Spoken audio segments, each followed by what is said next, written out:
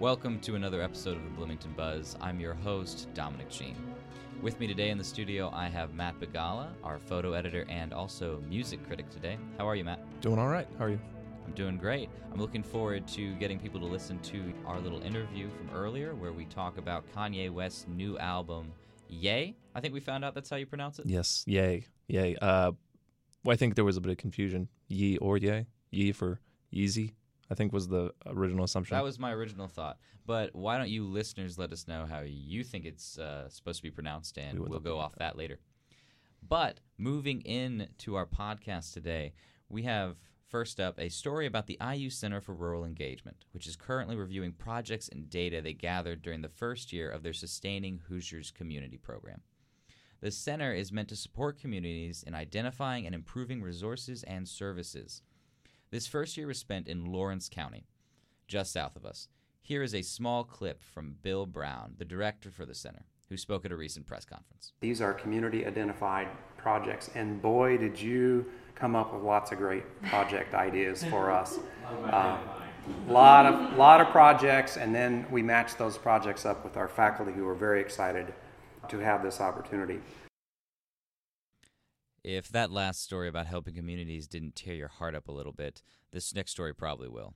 This past week, the Bloomington Animal Shelter opened their doors after a $2.1 million renovation project. The project involves improvements to workspaces, ventilation for the animals, and basic amenities like industrial dryers and washers. Mayor John Hamilton reminded guests just how big a role pets can play in our lives and why this shelter was worth the taxpayer money. Humans have lived with domesticated animals for thousands of years and with good reasons. How many of us think back about a pet from our early life that we loved, that loved us? Or think right now about the pets in our life, how they enrich our days, lift our hearts, soften our sadnesses, and quicken our steps. And with me today to talk a little bit about sports news is Cameron Drummond, our editor-in-chief and one of our sports reporters. Cam, how you doing today? Doing great. How about you, Dom? Doing awesome. What do we need to look out for in the sports world? So the MLB draft just concluded a couple days ago with 4 IU baseball players being selected. 3 of them are juniors, though. That's the interesting part. You have Tim Herron selected, you had Jonathan Stever selected, and you had Luke Miller selected. And because they're juniors, they have the option to either turn professional or return to IU for their senior season. But obviously that means they forego the money and the signing bonus with the draft.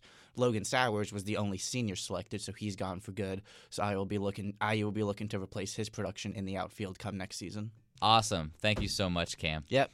Pleasure to be here. And now to finish up the show, one of my personal favorites, a music column about Kanye West's latest album, Ye.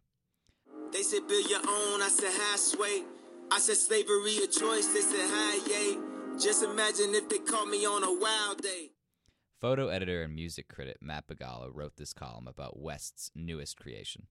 In one of his most descriptive lines, Bagala says, "While West has established an affinity for creating moods within his album, the mood here is that of a rapper trapped between his empty upscale mansion in the sun-soaked hills of a conceited, vapid reality and his own mind." Here is an interview that Matt Bagala and myself did, so you can hear a little bit more about the album and his thoughts about it.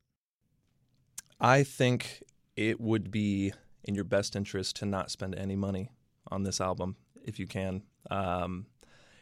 It's boring, and like I said in the review, it feels conceited and vapid and disconnected, and it seems like a disservice to music, in my opinion. Are there any redeeming qualities at all to this album? Any song that you thought particularly kind of shone through the murk, as it were?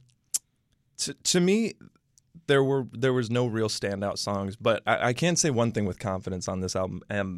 I don't know, you know that saying where, like, this is the moment right before it gets better? I'm really hoping that is the case. Thanks for listening to the Bloomington Buzz. Again, I'm your host, Dominic Jean. And if you'd like to support this podcast and other such journalistic endeavors, please feel free to donate to the IDS Legacy Fund at idsnews.com/donate. All of the money goes to support student journalists, the development of new story forms, and scholarships and financial aid for those students who are in need.